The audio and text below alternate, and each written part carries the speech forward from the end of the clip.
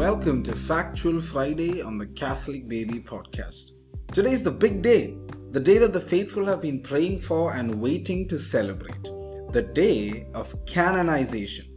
Now, before we understand the process of canonization, let's take a quick recap of the whole process that which we have been talking about since the past couple of Fridays.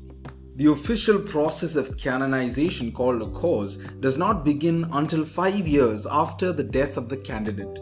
When a cause is officially begun, the candidate receives the title of Servant of God. The second step towards canonization starts when all the evidence is studied by the Congregation for the Causes of Saints in Rome. Now, if the evidence reveals true holiness exercised by the servant of God, the cardinal prefect of the congregation informs the Pope that the servant of God either was a true martyr or has lived a life of extraordinary and heroic virtue. Now, if the servant of God has been declared to have lived a life of heroic virtue, it must be proven that at least one miracle has been granted by God through the intercession of the venerable servant of God.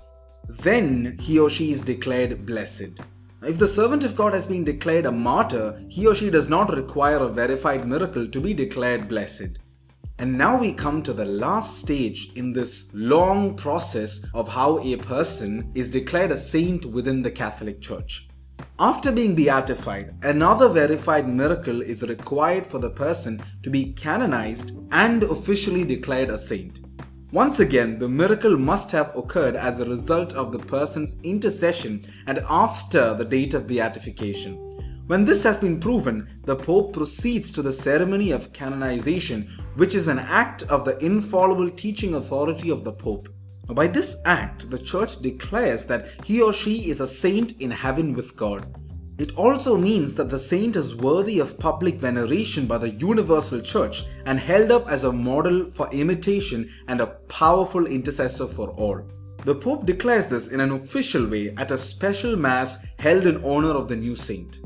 Aside from the public proclamation of a saint by the Pope, there is another type of canonization called an equivalent canonization, in which the Pope grants permission for the universal Church to observe the veneration of a servant of God or blessed who has not yet been canonized. Now, as Catholics, we do not worship the saints, but rather we venerate them. Today, let us reflect on Romans 8:17. And if children, then heirs, heirs of God and joint heirs with Christ, if in fact we suffer with him, so that we may also be glorified with him. Jesus, Mary, Joseph, keep us safe this day and bless us. God bless you.